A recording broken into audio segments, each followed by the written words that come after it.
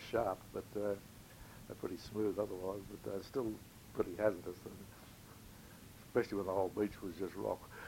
Any experience with people being injured, people needing to be rescued? I had a hand in a couple of rescues myself, but that was... Let's talk about, one of them that sticks out, possibly. We used to often walk up to North Cottesloe, which Eric Street Pool, they called it. That was the society beach at the time. So, and also exercise, we just walk up the beach up to North Cottesloe and back again. Well, it was the morning I went up there, and just on the south side of the Eric Street Pool, a couple of women were being washed out across the reef. So we got a young bloke there from North Cottesloe. He and I went out and pulled him in.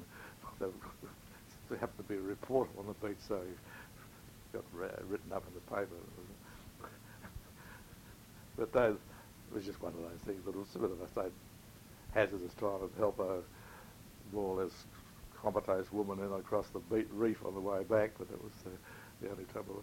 I was going to ask, what was it like dragging or swimming someone back in? I feel it was worthwhile being in the club. I think. Did you use the belt? Not at that case, because it was just I was just walking on the beach. But I went in another rescue where the belt was used. This was on the slimy reef itself, as a matter of fact. And, this girl was really she got on the beach and gave her the old resuscitation, which was the push pull, nothing like they do now. And she came to and staggered off. Oh, and I rescued a bloke during the war up in the islands too. He got a bit full one night and staggered down to the water's edge and collapsed and fell face forward into the water.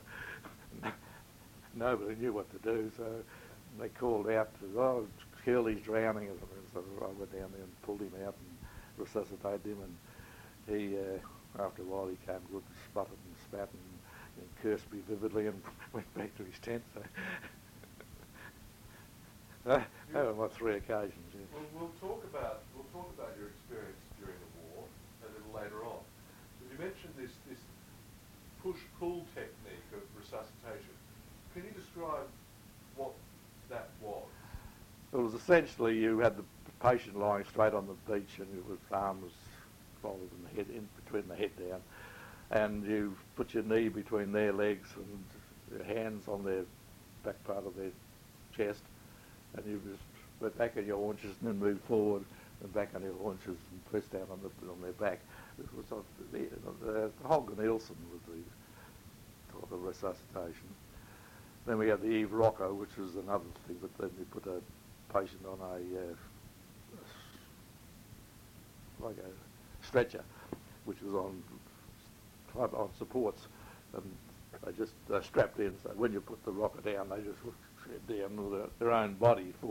Body weight was enough to force the water out, and just up and down like that. So that took over the Holger Nielsen.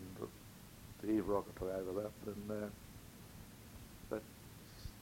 well, it didn't actually take over from it. The whole reason kept on going, but then the other methods came in later, after the war, maybe. Mouth to mouth. Now that's I've never practiced that on the beach. I've had done a first aid course with it, but that's the one. That's the end thing now. You mentioned